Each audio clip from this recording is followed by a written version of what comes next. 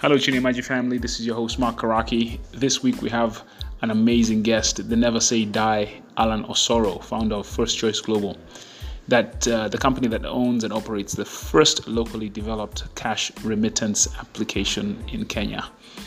So Alan is one of the most tenacious individuals I have ever met. His story perfectly encapsulates why entrepreneurs who have a personal connection to the problem they are solving and are genuinely passionate about it are able to overcome the darkest periods and get to the other side. Alan is a true warrior and a total class act. He's one of those individuals you can't help but root for. I am convinced he will build an amazing company that will be a core part of our fintech ecosystem in the years to come. Watch this space and enjoy this amazing episode. Hello, everybody. This is the Chinemaji podcast with Impact Africa Network. I am excited to actually have somebody who I have waited for a long time to have on the podcast, and he's got a very interesting story to tell. One of the most tenacious, never say die entrepreneurs that I've come across in Silicon Savannah, Mr. Alan Osoro, founder of, what is your company called now? Because I know you've gone through a couple of changes, right? It's First Choice Global. Sorry? First Choice Global. First Choice Global. So founder of First Choice Global, which is remittance, payments, fintech play, right? Targeting the diaspora, that money that's coming back into our market, which is growing every year on year. And that's kind of like the market you're going after, right? Exactly. Awesome. So good. I mean, you're a fan of the podcast, I believe, right? Yes, I follow your podcasts. You've listened to some of the episodes? Yes, exactly. Awesome. Any favorites that you can remember? Any things that you... They're all excellent. Come on, man. They can't be all excellent.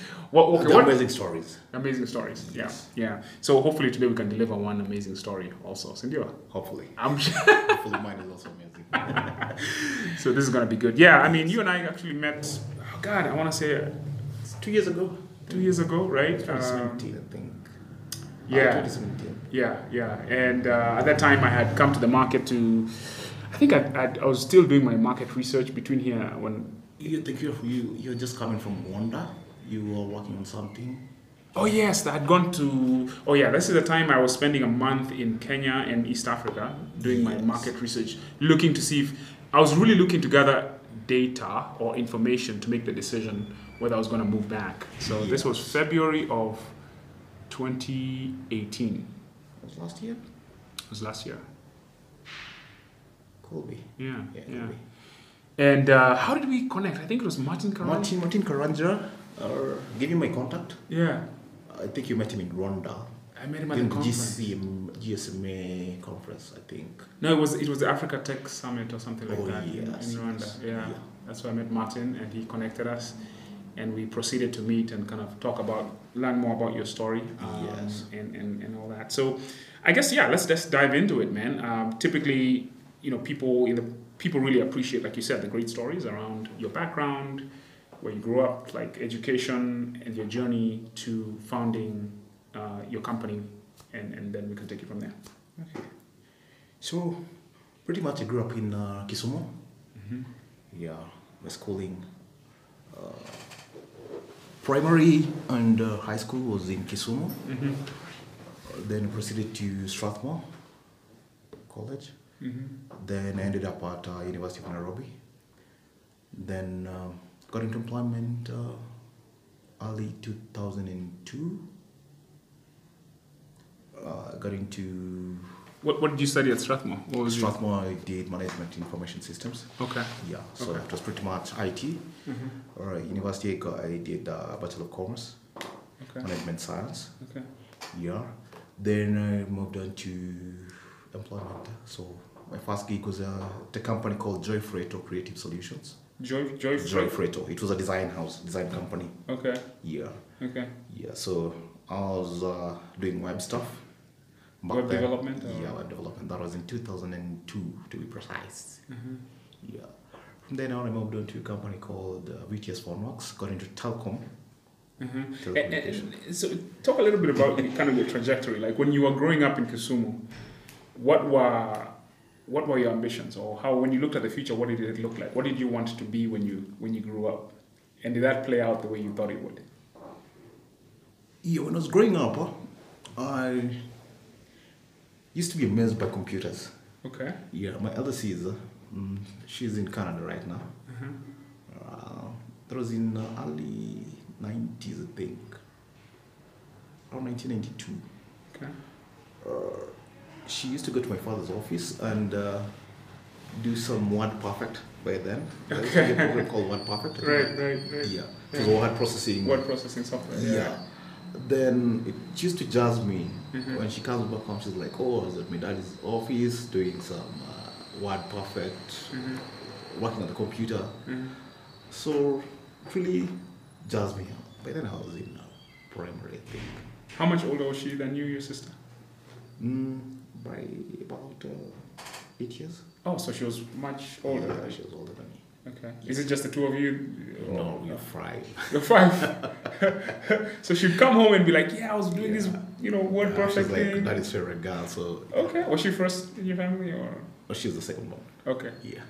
Interesting. Yeah, so that really encouraged me, or Inspired you. inspired me to be like, I need to put some interest into this IT stuff. So I think that is what really gave me the foundation into getting into IT. Okay. Yeah, so eventually by the time I cleared high school, so Which high school? Anything? Kisumu Boys High School. Okay. Yeah, Awesome. that's where I was. Mm. So I was like, I need to get into college and do some IT. What was your first exposure to a computer? I mean, like on a regular basis. Was it when you got to Strath, or? Actually, my first exposure was in college, Strathmore. Okay. Yeah, the first time I had a one-on-one with a computer. I was able to work on a computer. For more than 1 minute. After. Wow. Yeah. So I got into this course, so I was like, oh, so in my head it was like, I'll be working computers throughout. Right. In college. So I got into class, I'm doing some QA. I was like, oh, it's a maths class again. Interesting. So I'm like, whatever. So we used to have sessions, computer lab sessions, maybe about 2 or 3 hours on particular days. So that's when I had my first interaction with the computer. Yeah. Awesome. And then? So I did a diploma and a higher diploma in IT, information systems. Then in between there, I got into campus, because I joined college right after high school. Immediately the results were out. So I never stayed at home for long, maybe a month or so. Came to Strathmore, did an interview, got admitted, and began the course. So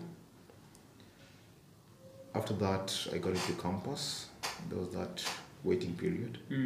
So I got into campus, did my BCom, but in between I was actually working. Yeah, so I'd gotten a job at JFredo Creative Solutions, where I was sort of a web guy, web designer, and IT staff support. That's where professionally began now working on IT. Yeah. So after JFredo, I got employed at a company called VTS Phonoworks. It was a vast company, a valued service company on telecom. Pretty much, it was among the first companies that got interconnectivity to the telcos, that is Safaricom. The same time was Cellulant. I think it was VTS Phonoworks and Cellulant, and a company called Three Mice. They're the only ones that were connected to Safaricom by then. Doing what? VAS was mostly stuff with short code promotions, SMS, Okay. the 5-digit premium numbers. Yeah, so the breaking news stuff used to do the breaking news competitions on premium numbers. That is what the company used to do basically. So offering notifications to SMS notifications. Basically SMS. Yeah, right. SMS notifications. SMS distribution. Yeah, distribution. SMS as a channel for which still happens. For communication. Yeah. Right. Okay. You are the pioneers Okay. basically Okay. for SMS. So I worked there for a while, to about 2008. So actually that stint gave me a lot of experience in terms of telco. So my first company was web. Then the second company where I got employed, I got now the experience in telco. Yeah, mobile telco. So you went deeper into the infrastructure. I'm getting engrossed into sort of fintech. You'll come to see how it Came together. Great. how it That's awesome. So then the third company, I got employed at a company called Craft Silicon. Okay. It's a software house. I think it's the largest in East Africa right now. Locally homegrown in Kenya. There I was working there as a implementation engineer. So basically my duties were working on implementing core banking solutions. Okay. Yeah, core banking and ATM switches, software for that runs ATMs. Now, at that particular point, now I got into the deep end of finance and IT systems, how they work. Right. Yeah. Right. Wow. Okay. Yeah. Cool. So I was there for a while, up to about 2012. About 4 years at Crafton. Yeah, about 4 years. So I got a lot of experience in terms of finance. See, so my initial course was in college was IT. Then I topped it up with Beacon. My first role was web. Second, I was in mobile. And the networking infrastructure, telco, Yeah. Now then I come and top it up with financial systems, financial services, how they work, yeah. systems and integrations, and all those. Integrations. So I could understand flow of funds, how all those things, how intersect. Yeah. Yeah. So the whole value chain, right, The whole from value web to, I guess, the payment infrastructure, to the payment infrastructure, and the underlying kind of communications. Yeah. Right. The underlying infrastructure systems that Run on top of that. Yeah. Make all those things to run. Yeah. Yeah. So pretty much had the whole packet. After Craft, I joined a company called AGX Systems. I got into BI, so we were business intelligence. Yeah, business intelligence, data warehousing and business intelligence. So were they using a software from a different market and implementing it here, or did they build their own IP? What was the? Actually, we were supporting DHL UK. Okay. Yeah. Then we moved on to support another company called Yodel. DHL sold a unit of their business to a company called Yodel in the UK. So the support was locally from Kenya. All right. So basically, you're just supporting their BI operations. Yeah, BI, setting it up and supporting. What system were they using? Which brand? They were using a system called MicroStrategy. Oh, MicroStrategy. Okay. Yeah. All right. Yeah. So I did a stint there for about 1.5 years. Then I called it quits. Yeah, but then I had this idea of developing an application that could enable cross-border payments. Yeah, cross-border payments, and my specific market was the US to Kenya. To the remittance. Yeah, the remittance space. So where did this idea come from? Whose problem were you solving? The problem I was solving was actually mine. It's a story. Way back in 2010, my father is now later. He got sick. He got very sick. So We took him to the hospital, then they did some CT scan, then it was discovered he had some fluid in between the skull and the brain. So, Wow.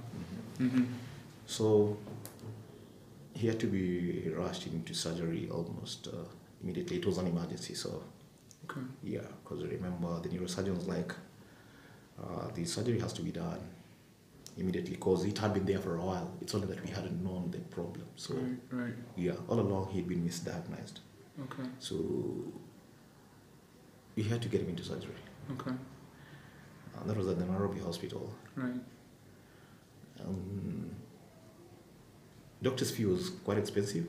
I can imagine. Yeah. We've just been told he needs to get into surgery. He wasn't on medical cover. He was about 70 by then. Okay. Yeah, he's retired. So we need to raise the funds for him to get into surgery. Right. Luckily, the doctor, he's called Dr. Olunya, like get fees, get some cash, book the theater. I'll operate on him, pay the hospital? Yeah, pay the hospital. We will discuss later about my fee. So Wow. either way, still had to raise a considerable amount of money. Right. So he exempted himself from the Yeah. fee structure Yeah. and said, wow. But we still needed to raise about $6,000. From 0 to 6.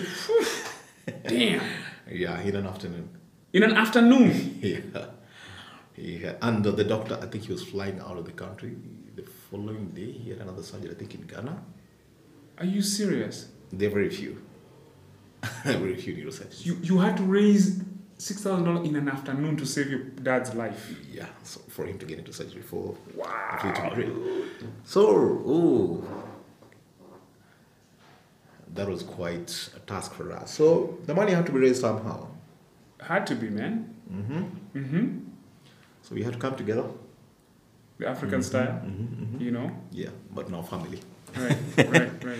Yeah, so my sis, by then she was in, she'd moved to Canada. She used to live in the US, so she had moved to Canada. So she also needed to send some cash home. But then, the only way you could send money home was Western Union. Western Union, yeah.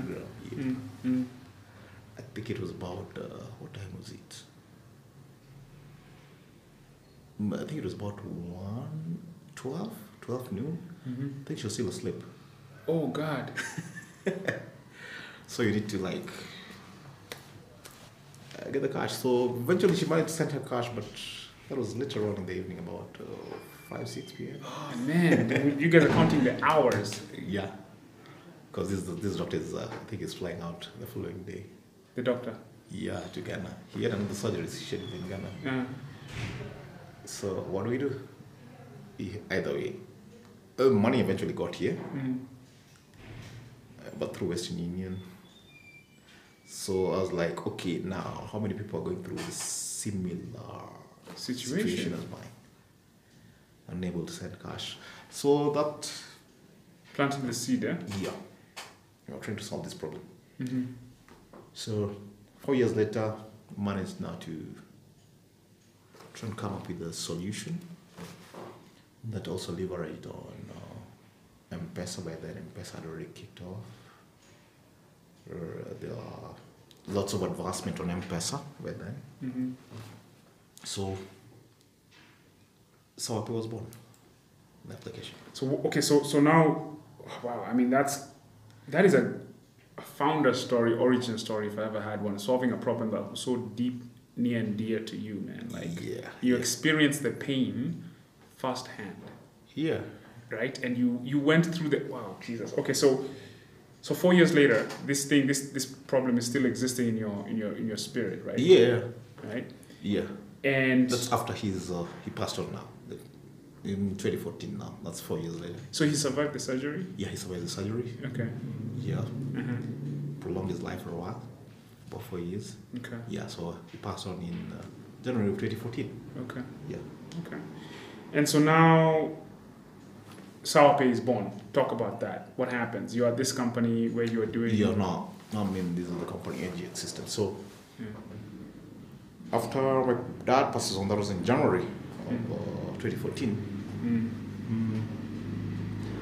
So I decided, I think it's time for me now to build this application that can be able to solve this whole problem. And why then? What was the thing? I mean, why did you wait 4 years? I don't know if it was emotions or, but I hadn't really built it in my mind that I can be able to do it. I hadn't actually told myself that I can do it. You hadn't bought into the idea that you could do it. Yeah. So I think when it passed on, that is when it actually hit me. Okay. I think I can do something.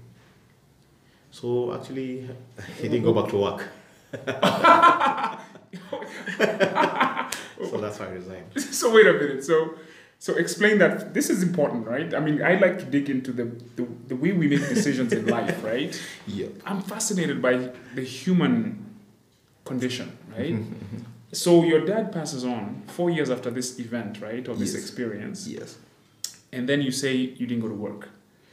Yeah, after the funeral, I didn't go to work. So I was given a 1 month.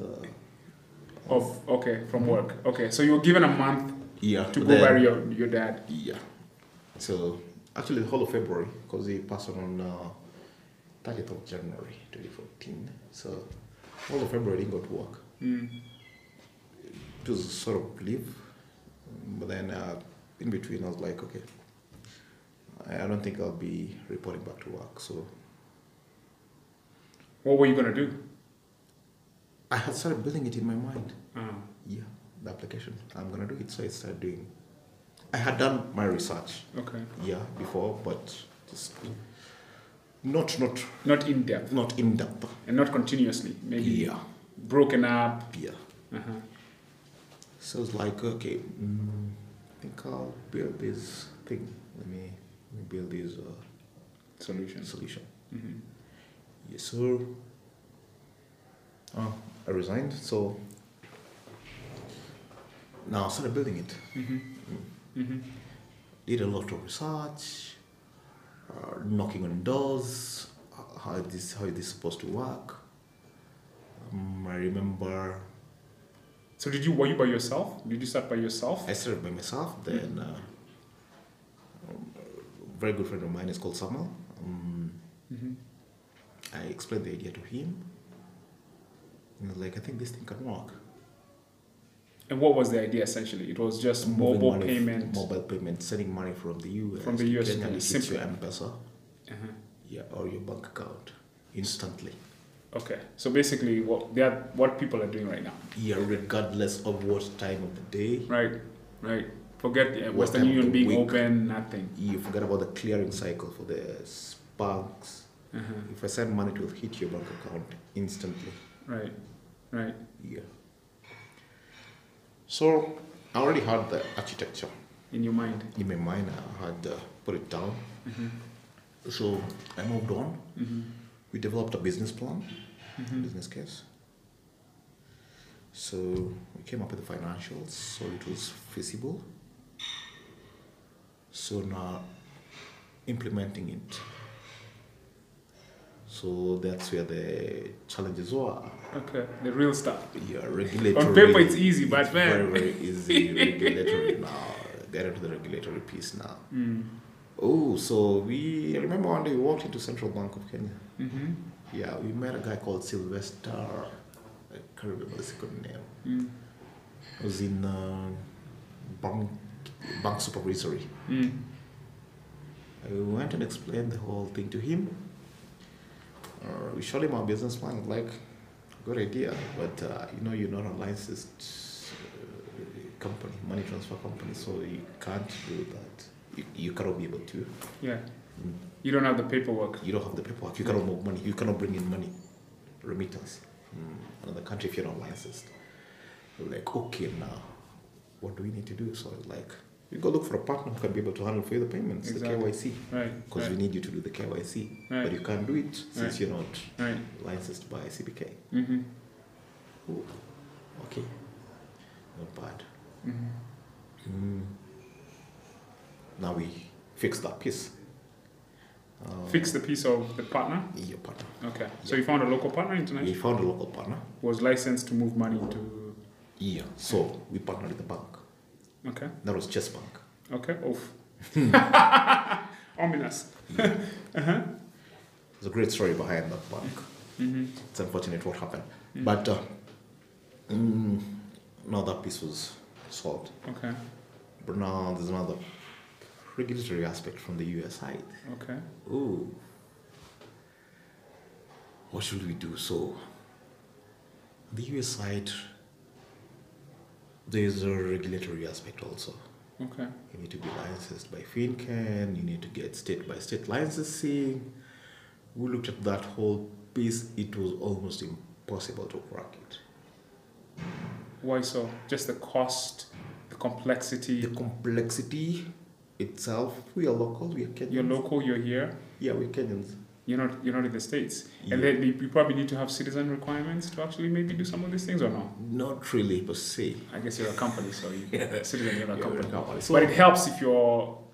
if you're there, or if you have a partner there, it will have been easy Yeah. for us. So, how do we do it, Samuel? Like, the heck, I think we can go to the US. Let's fly to the US, no partner. Who are you gonna... Partner, we wanted to open a bank account. You went to the US to open a bank account. To get a lawyer, first of all. Okay. To talk to a lawyer.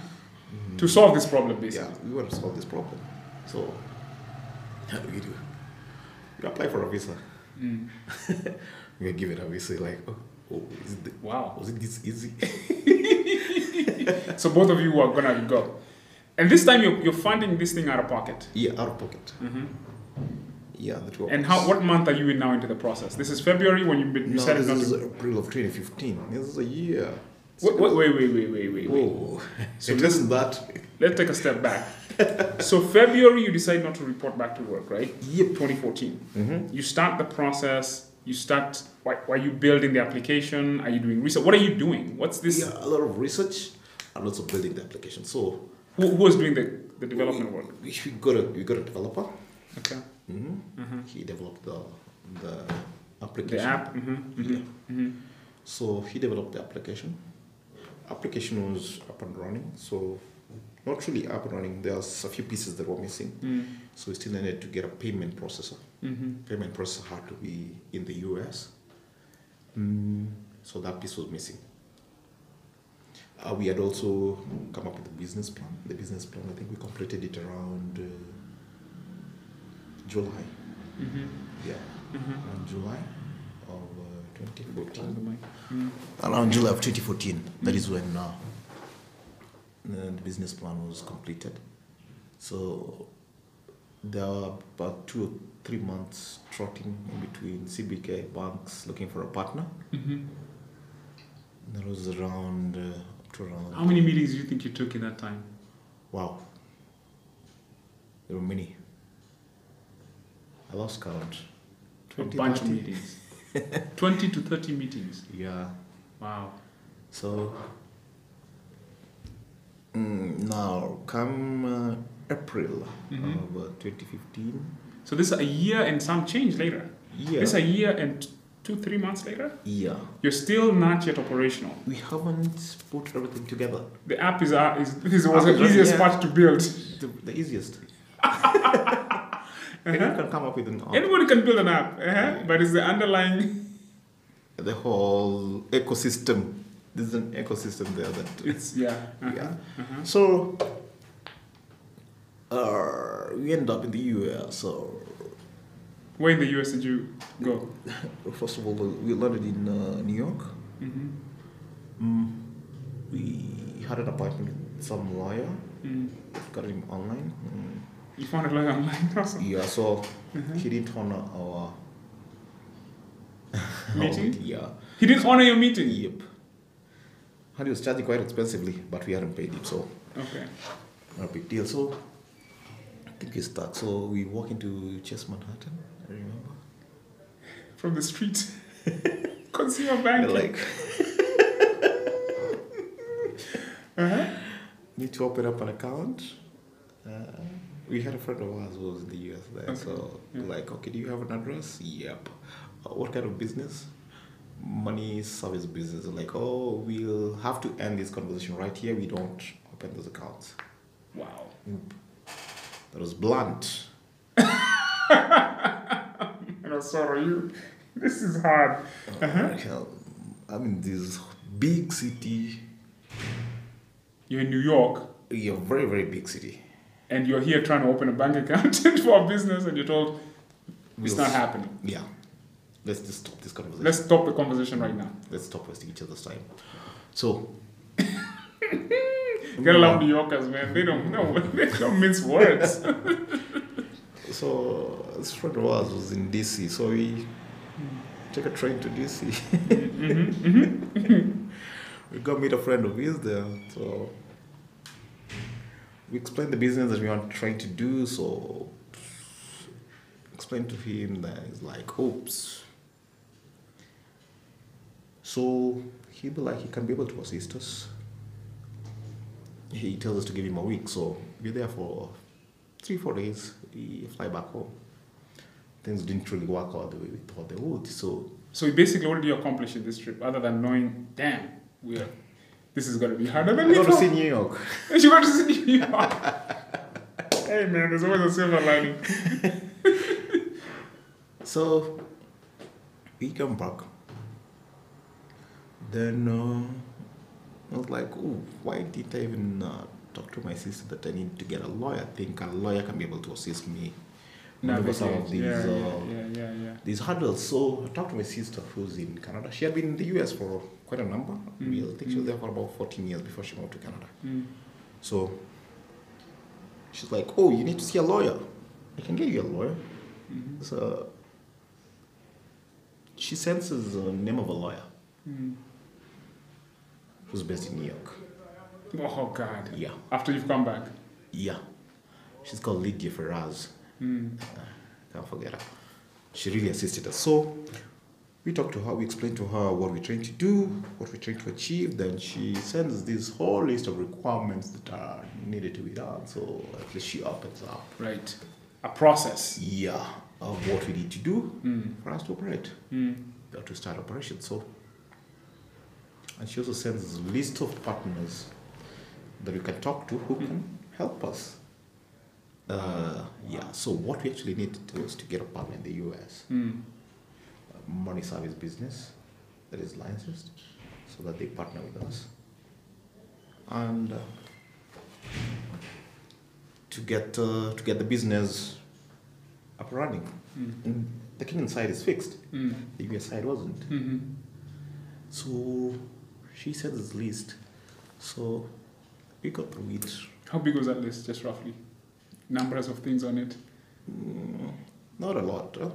Maybe 10 or so items that we needed to do. tick off. Yeah. So we ticked off, so we needed to get a partner in the US. So we get one. That was in September now of 2015. Okay. Yeah. Okay. We get a partner in Georgia, Atlanta. So what do we do? Good. Hop onto a plane again. To go meet the partner. Yeah. We land in Atlanta. The following day we sign, because we had been talking with the partner. So obviously. we sign off. We have everything in place. Finally. Not really everything in place. There was one piece that was still missing. A card processor. On the US side. So we need our partner in the USD to get an account for us to be able to process the payments. So after we signed, that was in September of 2015. So the application is ready, and the only option that we have is SCH. Yeah, to be able to acquire via SCH. That was direct debit. But that wasn't really the customer journey that we had envisioned. Yeah, on the application, because SCH takes about 3 or 4 days for it to clear, settle, the money hits our account, then we actually know that we've been able to pick the money, then we should be able to release on the other side. So it was a verification problem, right? The clearing cycle. The clearing cycle. The clearing cycle was long. Okay. Yeah, was long. For us to be able to the actually know ACH that process is 3 days, right?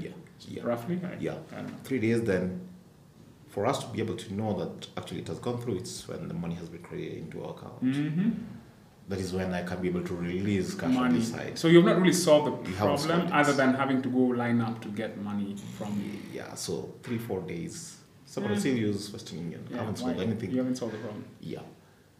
So like, no, I'm not launching with SAH till you get the card processor. So luckily we get a card processor January of 2016. So we integrate the whole month, January, testing, the integration and testing, all that is done. And the application is ready. So like, when do we launch? So like, we need to launch when we need to get an opportunity to launch where we can get a lot of Kenyans, because we also... You want that bump. You want that... Yeah. Right. A cost-effective bump. Right. Not using a lot of money, but something that will... trigger that whole kind of virality and boom, it's out of here. Yep. End of February, we realized there's an event coming up. Las Vegas Sevens. Las Vegas Sevens. Perfect place to do a launch of anything. Perfect place to get a launch. You're targeting Kenyan market. But then we already have a partner in the US. Okay. But we got a director in the US. He's based in Georgia. He's really assisted us. It was like a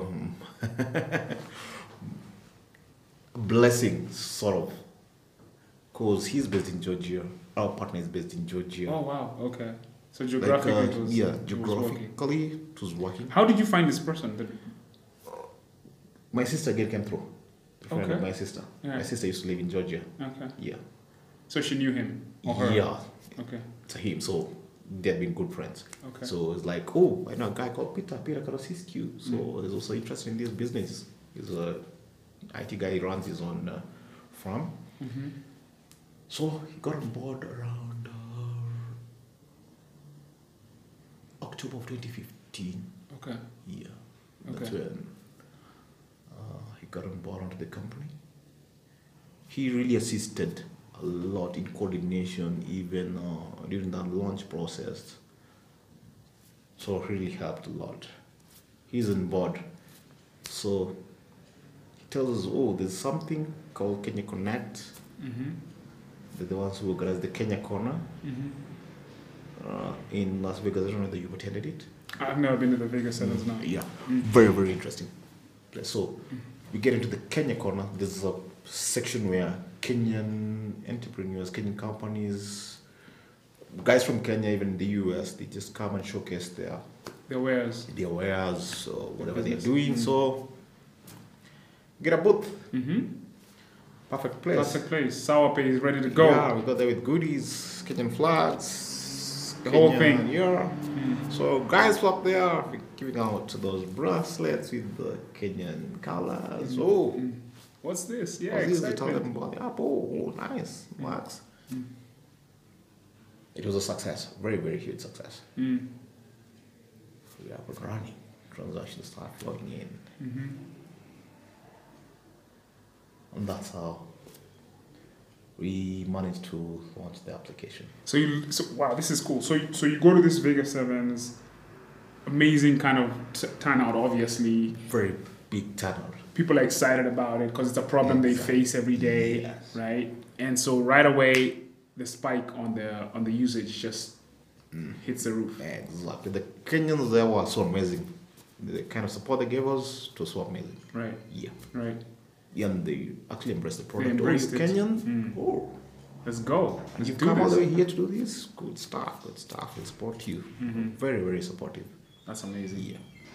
That's what I mean. I love that. I love the idea that, like, this is one thing I know, that Kenyans are very supportive of what's Homegrown. Kenyan. Yeah. Homegrown stuff, people will get behind that for real. And that is one asset base that we still haven't mined effectively at scale.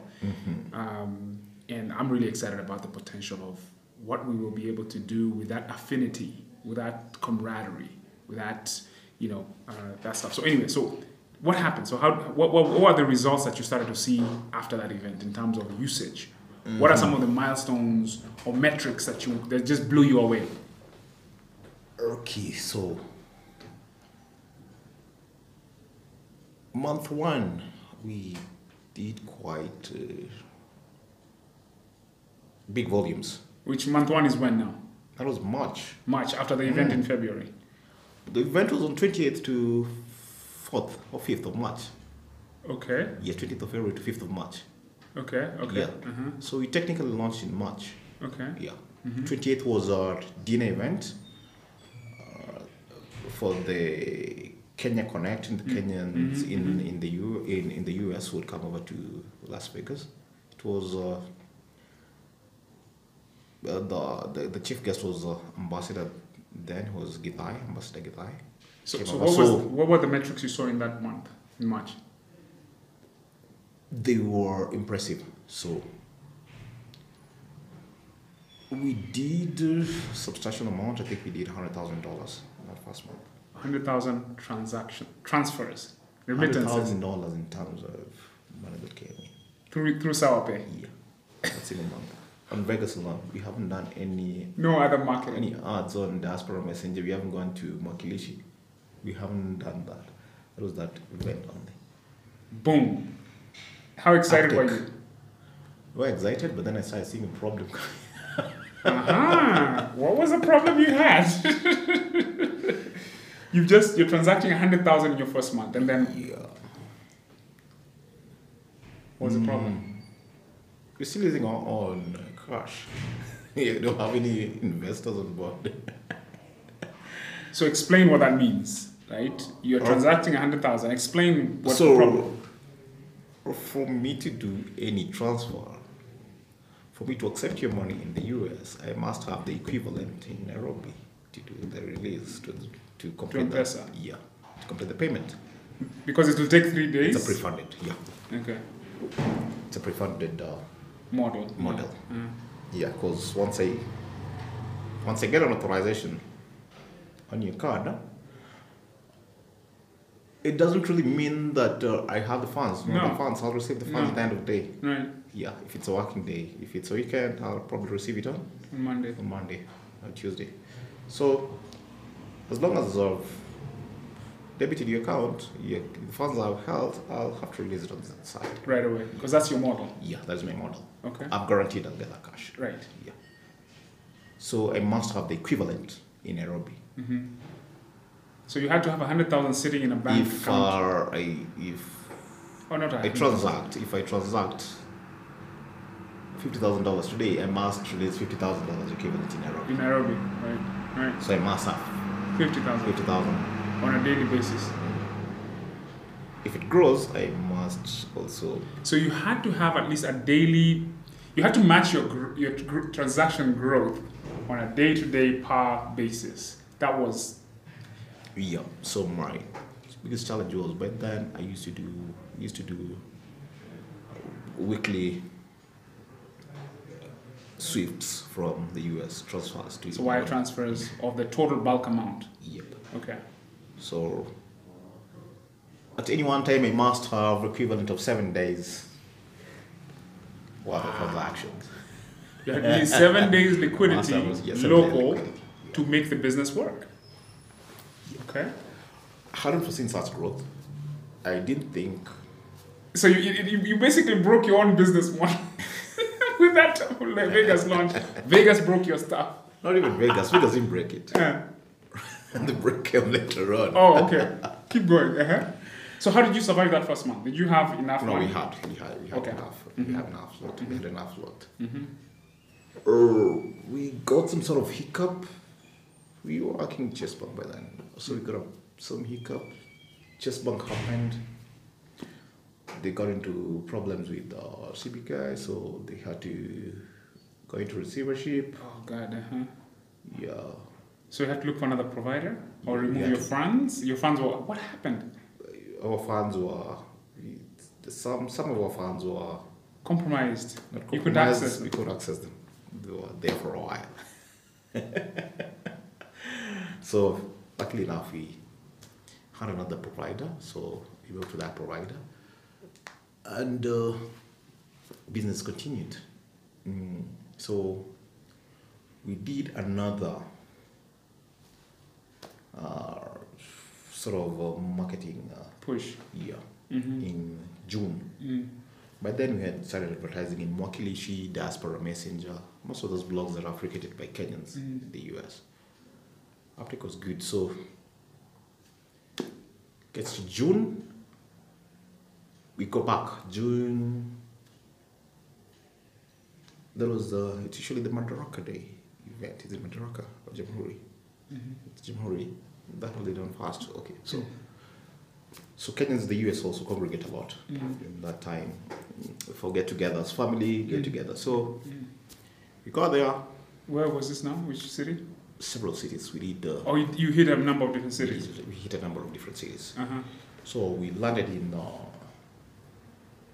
Delaware. Delaware, there's an event that was happening for Radio Jumbo, very, very popular radio in the US. Broadcast mostly in vernacular, Kikuyu. So we land there, we sponsor the event, we go there with our service. It's good. Luckily with that event, it was held in Delaware, but the participants were coming from all over the US. Yeah, it had reached. Some were coming from Seattle, Oklahoma, whatever. So it was a very good turnout. So June, I head over to Minnesota. After the event, I headed over to Minnesota. My colleagues went to Maryland. There was an event going on there. No, Maryland, Boston. Went to Boston.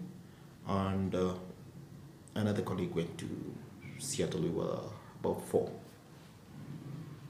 So I head over to Minnesota.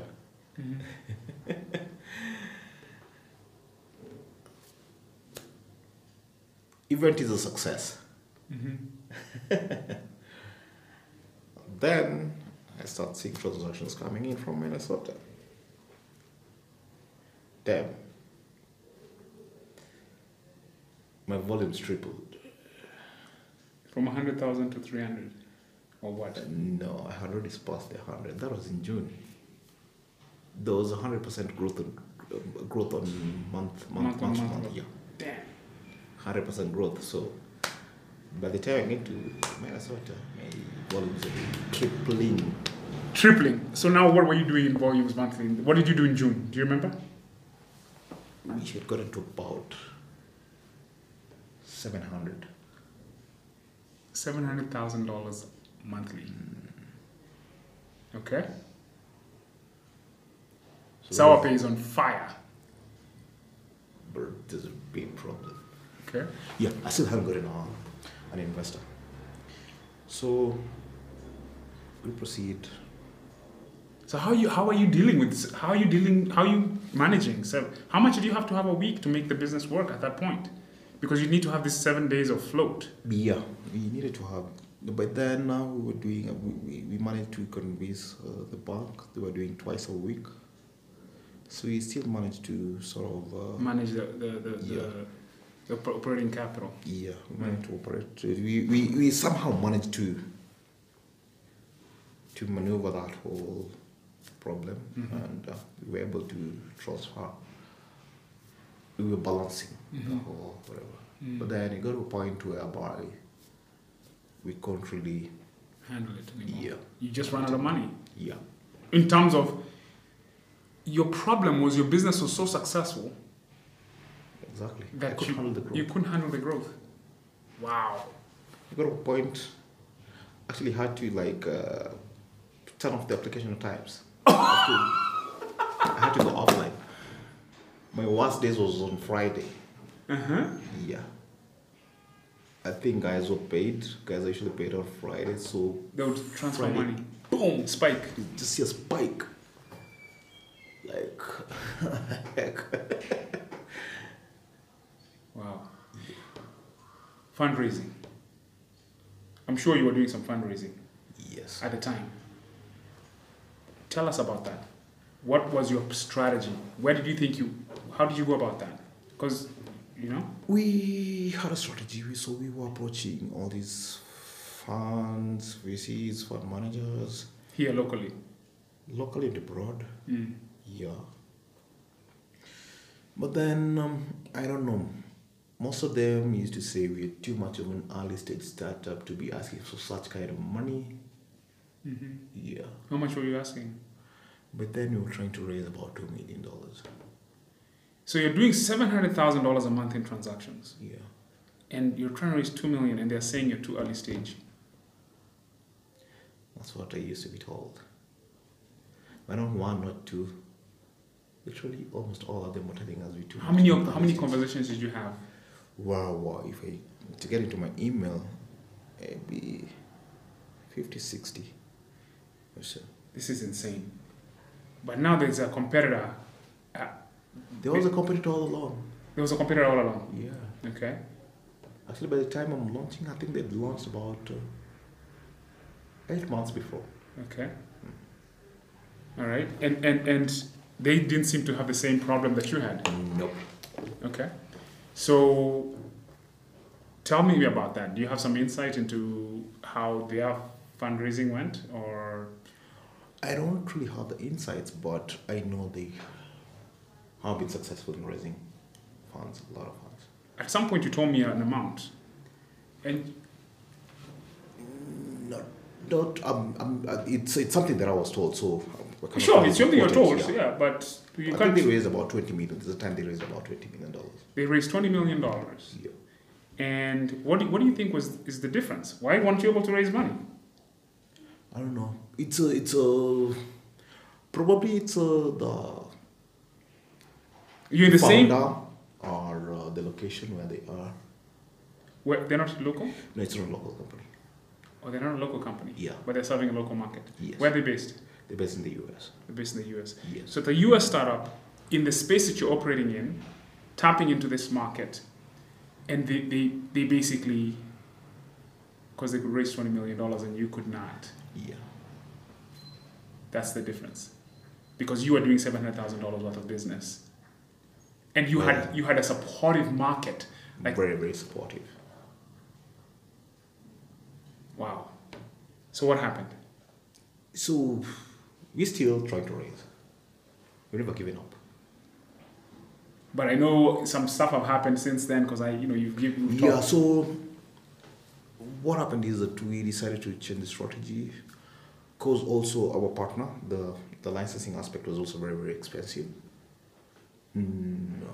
So we decided now to own the whole ecosystem End to end. end to end. So have a operating company in the States with In the license. States, which is licensed, Uh-huh. and the same entity partner with the local banks or Safaricom and Pesa through approval by the Central Bank of Kenya. And we own the whole ecosystem without relying on partners, because You had partners can problems. also mess you up along the way. If So you you- over rely on a partner, Yeah. it can also mess you up. So you had a problem with a local partner who was doing this, who was licensed to do the. Yes. So They try to go around you, or they actually went around us. They didn't try to go around us. So they went around us, decided to talk to our partners. to your partner in the US Yep. to undercut you. Yeah, they basically were trying to undercut us. So we just watched them. Uh-huh. They didn't know the challenges. They didn't know what they were getting into. They didn't know what they were getting into, so we just watched them. They've never been successful, so they gave up on the whole thing after they had already messed us up. Oh my God! So this is the biggest. Wow! So they thought, oh shit, if he can do it, let's go do it. Yeah. But they didn't have the stomach for. Yeah. You see, they didn't have the drive that you had. They tried it for 3 months. It didn't work out. They gave up. They gave up, but they already 3 months. messed you up already. Yeah, they already messed up. Because they had talked to. How did they mess you up?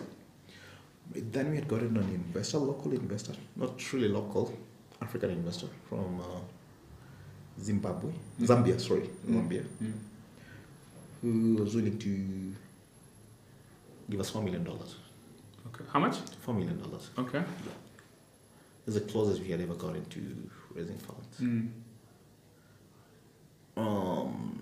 So when they're doing the due diligence, so we didn't know this was already happening in the background.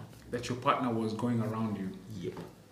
That you didn't have a partner anymore. You had somebody who was basically. That wasn't a partner. Wow. But they would smile in your face and you'd think everything was cool. Yeah. So they messed up that whole. How did they mess it up? What do you mean? So apparently, I think they had already signed up another agreement with our partner. So when this partner was doing due diligence, when the investor was doing due diligence, when the investor was doing the due diligence, I don't know what they said, but then because he talked to them. Yeah, the investor talked to them. I want to talk to your partners. Yeah. So we were very open. We were like, okay, not a problem. You can talk to them privately. We don't have an issue with them. Right. Because it was a partner. So investor went called like, what's happening? Like, no, we won't be proceeding with this. What? We were right at the end. Damn. It took us about 8 months. Yeah. That was last year. Last year, June, to be precise. So you have never known what transpired in that conversation behind closed doors? Nope. But it was what basically was the dagger, basically, right? Because after that, investor went cold. Yeah, investor went cold. But by then, we had already started the registration process of your new strategy, end to end. Yeah, end to end. Yeah. Okay. Dude, man. So, where are you now? What's happening right now? Because this is June last year when... Yeah, June last year, so everything is in place. Most of the stuff is in place, so we're looking at relaunching probably early next year, hopefully. So your partner your former partner who tried to go around you, tried for 3 months and they gave up, right? And your US partner also would decide to go into bed with them. Yeah. And they both gave up, basically. Yeah, they both gave up, so we had to cut our ties. Wow, man. Yeah. Okay, so now where are you right now? What's going on? So we have pretty much put everything together. So in the final stages of completing a few agreements, and hopefully we should be back. Up and running. Yeah. So under the SourPay brand? Still under the SourPay. I love it. That's awesome. It is a brand that has a story. Let me tell you something, Osoro. This story right here, I am committed. I am excited about you winning this one for the culture. You know what I'm saying? Because this is the first blog post I wrote after you and I met, because it's hit me in my soul. Actually, I didn't even give you the whole story then. You gave me enough for me to be like, I wrote, this is the first blog post I wrote, and it's been my most widely read. I got all kinds of people reaching out because of that blog post, man. I think I'll eventually, after I settle down, I think I'll write a book. It's a story. It's a very, very big story. It's amazing. It has a lot of chapters. Everything has been a learning curve. I've never really regretted going down this path. Nope. They've all been lessons to me. I'm so proud and humbled and so excited about you from the first time I met you, dude. And I gotta tell you, man, that meeting we had in Lavington. Yeah. It was Lavington. It was in Lavington, remember? Yeah, I remember.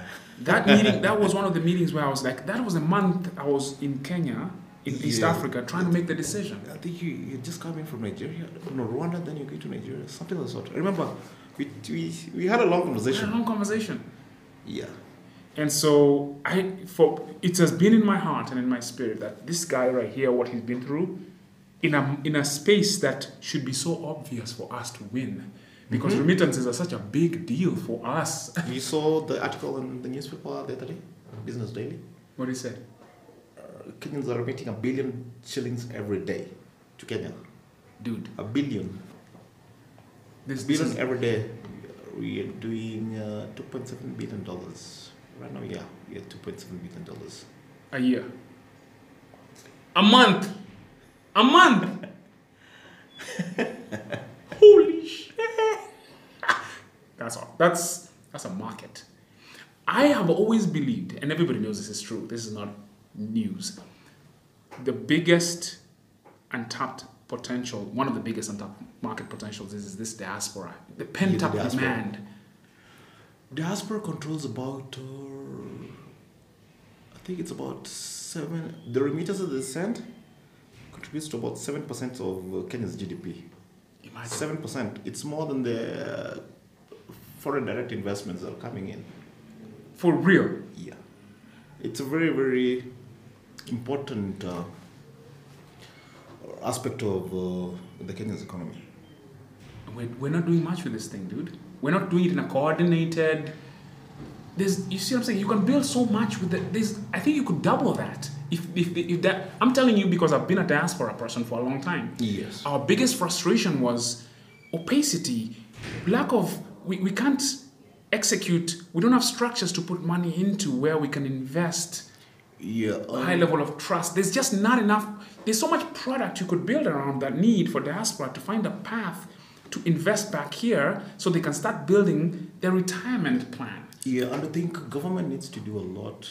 I've never been a fan of... For the diaspora. Those guys... Listen, I've never been a fan of... People like to say government. Government has to create the conditions for sure, right? Beyond that, it's not the government job to create products, financial products. Not really products, huh? To really support them. I don't know how they No, it's not. It's you. It's me. It's the people who need to create... The government's job is not to... They create the conditions of trust, of predictability. They've done a phenomenal job, I think. I mean, just, so far. But there's room to improve. There's room to improve. There's a lot of room to improve. CBK is really supporting fintechs from I see the Central Bank of Kenya is trying to do, and also sort of come up with some sort of regulation that will probably assist other fintechs to get into the markets very easily without a lot of challenges. But I'm also looking at the diaspora. I don't know how they need some support structures. Let me tell you something. It's a private sector game. You build a company that addresses the problems people have. Mm-hmm. That's it. Yeah. It's a series of companies. It's a series of services. Mm-hmm. You're providing one of those services. Yes. The problem with when I try to transfer money, when people try to transfer money, there's a limit of a certain amount. Yeah. Okay. They're unable to. So there's not enough. Actually, I know. Lots of people. Okay, what usually used to happen is like they use the competitor's application to send. They hit the limit. Exactly. But then this guy needs to send home about $2,500. Let's say. I don't know. No, they do send a lot of money.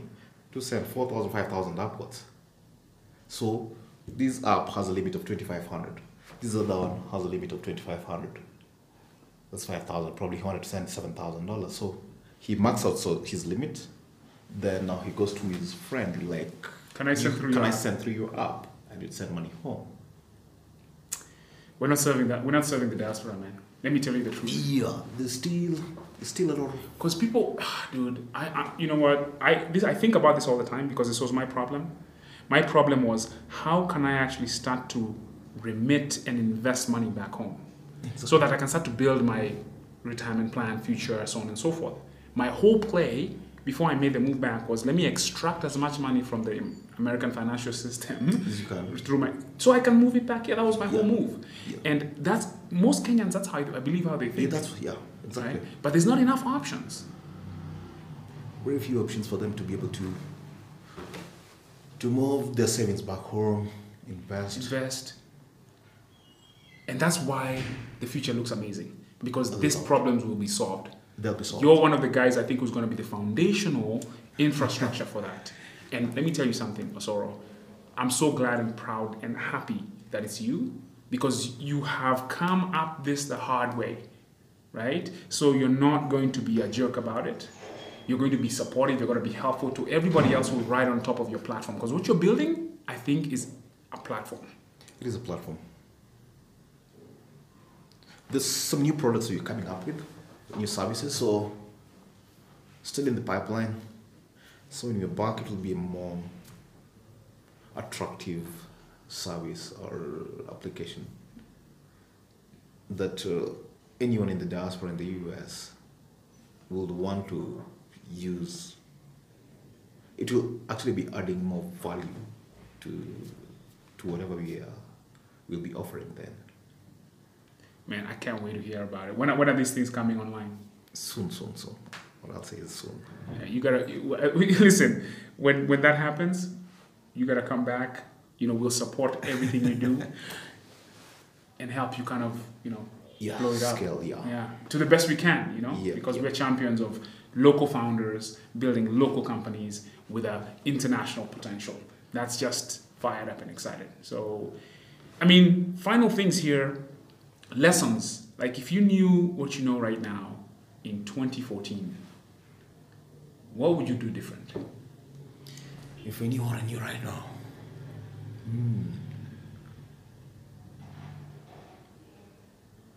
I think a few things I would have done differently. Probably I would have delayed the launch and probably create or develop the whole ecosystem myself end to end. That is the only thing I would have done differently. All the others were lessons. Right. But you would not have known that until you went through the lessons anyway. Yeah. But if you're advising somebody right now, if you're advising yourself, it's like... If you believe in whatever you're doing, if you believe in it, just focus. Be disciplined. And just execute it. Make sure you have the right team. Don't try and ruin anything. Just have the right team. Focus on the end goal and execute. That's it. What do you think stops people from doing what you just said? Are people local? Local, probably you don't have the muscle, you give up so easily. There's nothing that is easy in this world. So if you have that mentality that this thing is tough, there's so many people who are telling me, you can't get that market, you can't do remittance, that thing is impossible to do. You can't do it. I did it, got a few challenges, but I'm like, I'll still do it. It's something that can be done. So don't ever give up. If you believe in the service and you can actually see it is creating a positive impact in society, just do it. So that's that's the most important thing, though. It has to be something that is creating positive impact. Yeah. It has to be something worth doing. Yes. It must create impact. Otherwise, it will be probably a hobby for you. You're just doing it for the sake. Yeah. This is important, right? Because I think that's what makes the difference between people who do great things. First of all, they start with something that has impact potential, right? Then they never give up. And I have also kind of in my life gone through the journey of trying to figure out what is the thing I want to do, that has impact. Yes. But when I found what it was, dude, it's like I'm dying on this hill. Whatever you're doing is very great. Yourself. I actually thought you would have given up by now. I was like, you really want to give up your job in Silicon Valley and come back? Yeah. Why would you do that? I was like, okay, I was looking at you. That was the first time we were discussing at Lavington. So I was like, are you really sure? You're going to give up that life? Come here, hustle. Are you crazy? Things are tough here. But I've seen you very dedicated. Whatever you're doing, the stories that you're bringing out, they're also creating impact somewhere. You might not know, but there's impact that they do create. No, we appreciate that, man. Look, I was listening to the president of Ghana yesterday. There was a tweet that he's done this talk about the destiny and the kind of like the life experience of people in the diaspora is directly linked to the performance of the continent, where the continent is, the stories that are being told about the continent, impact how people live, are treated, are respected or otherwise. And so for me, man, it's this transformation of Africa. Everybody's talking about it right now. And now it's locals. It's people with skin in the game, in the reputation, in the destiny of this place. It's like people like yourself and myself. So I feel like this time it is different. I feel like, the reason why I left that, why I made the move? Yep. Because, dude, for me, it is to be fair, it's very obvious where this is going. Yes. Okay? Opportunity is massive, right? The next 10 years is going to be insane. So there's a massive financial, you know what I'm saying? Yeah. But at the end of the day, it's also like, what are we going to do with that? What is the potential for transforming our society, creating a new narrative around how someone like you can build something and not be corrupt and not join the assembly line of, you know what I'm talking about? Yes. So that a young person from Kisumu High can say, dude, if that guy can build a fintech company, I don't have to go and do you know what I'm saying? Yeah. There's other story about how wealth is created, corruption, and what people have come to accept as status quo. And also don't do it for the money, for the sake of money. Okay, yeah, we are all driven by profits, but don't expect to,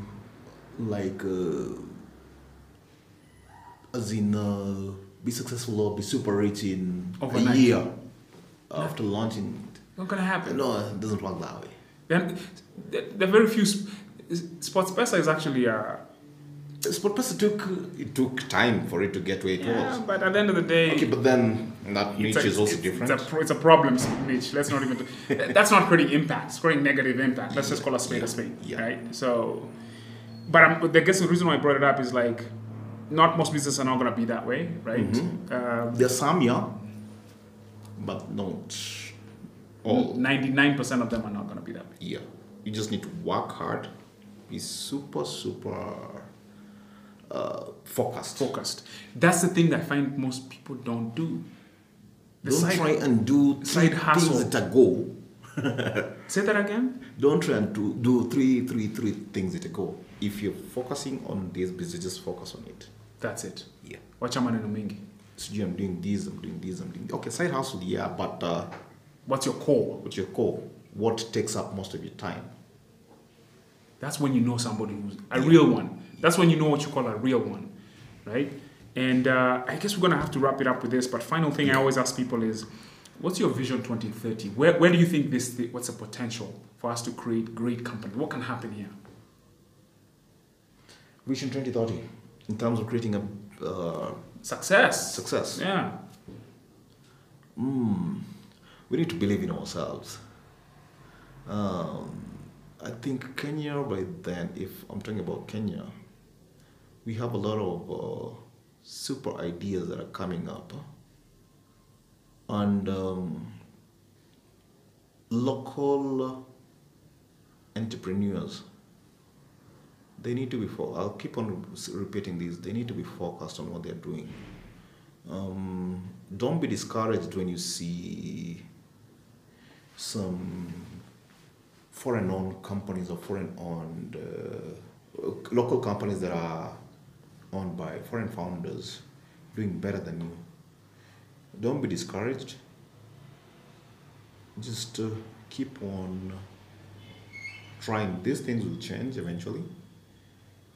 And I believe by 2030, I think we'll have a unicorn from this side of Africa. West Africa, yeah. That's actually an amazing place to stop. We will have a unicorn by 2030. You heard it here first from the man who probably built that unicorn. Thanks, man. Bwana Osoro, man. Thank you so much for your time. And we'll definitely have to have you back for part 2 when things have kicked off and you can actually open up a little bit more about what you're doing and more about that amazing story. I really appreciate your time and for you hosting me here. It was a pleasure. Always. Yeah. Thank you, sir. Cheers. Good stuff, bud.